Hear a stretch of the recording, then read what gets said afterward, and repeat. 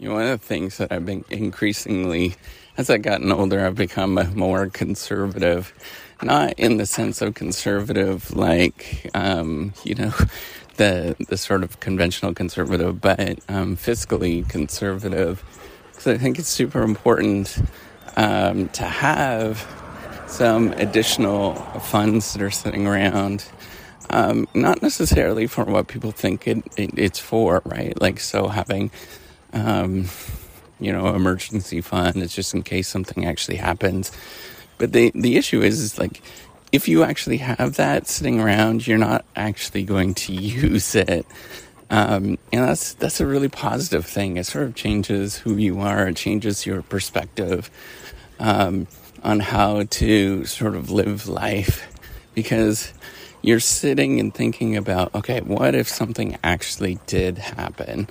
And by doing that, you're sort of thinking about the different contingencies that you might experience or you might actually come across.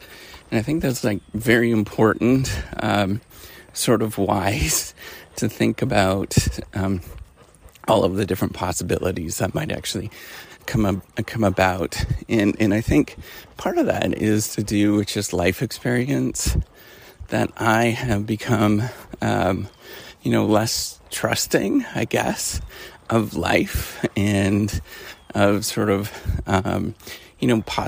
possibilities that might happen, simply because, they don't happen the way that you sort of forecast the future.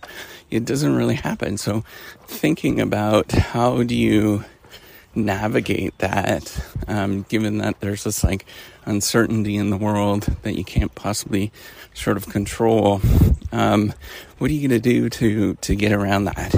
And, having emergency funds, having resources that are sitting around just in case something actually happens, that's a really wise thing to do. And I think most people, it's such an unusual concept and construct. I think most people don't really get that.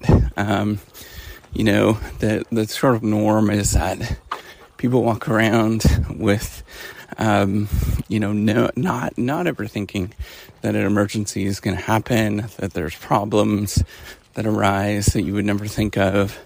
And having those resources there is just, an important part of dealing with problems that might come up.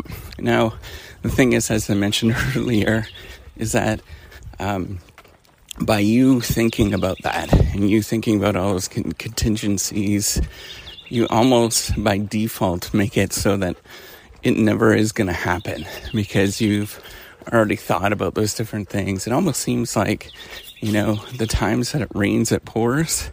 And that's because you're really not thinking about the sort of future, and you're not sort of walking through, okay, problems do happen. So how do we mitigate those problems from happening in the first place?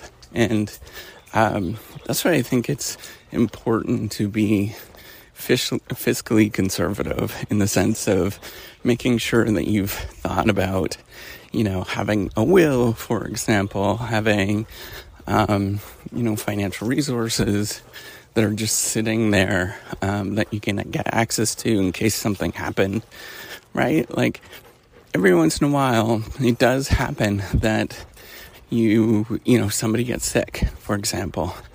And, you might go through your entire life where that never happens. And then you have money that's sitting there just in case. But the thing is for the one person out of 1,000 that actually does happen to, you'd probably love to have a little bit of money sitting there, to go stay at a hotel, for example. One of the things, so when we started out, my family, or my wife and I started out, we had this unfortunate thing where we had two parents, both of our dads were in the hospital at the same time. And I think it imprinted on me of like, we have to have those resources that are there just in case. Because at the time we really didn't have it, and we had to stay in a hotel. I had to stay in a hotel and pay for that. And there's really nothing that we can possibly do other than just know that, we just have to deal with this. And so knowing that possibly could happen, you sort of think about your decisions in the future of how to navigate this. I think it's just really wise to always think in terms of what's the worst possible scenario that you're going to experience, and then sort of work backwards from there.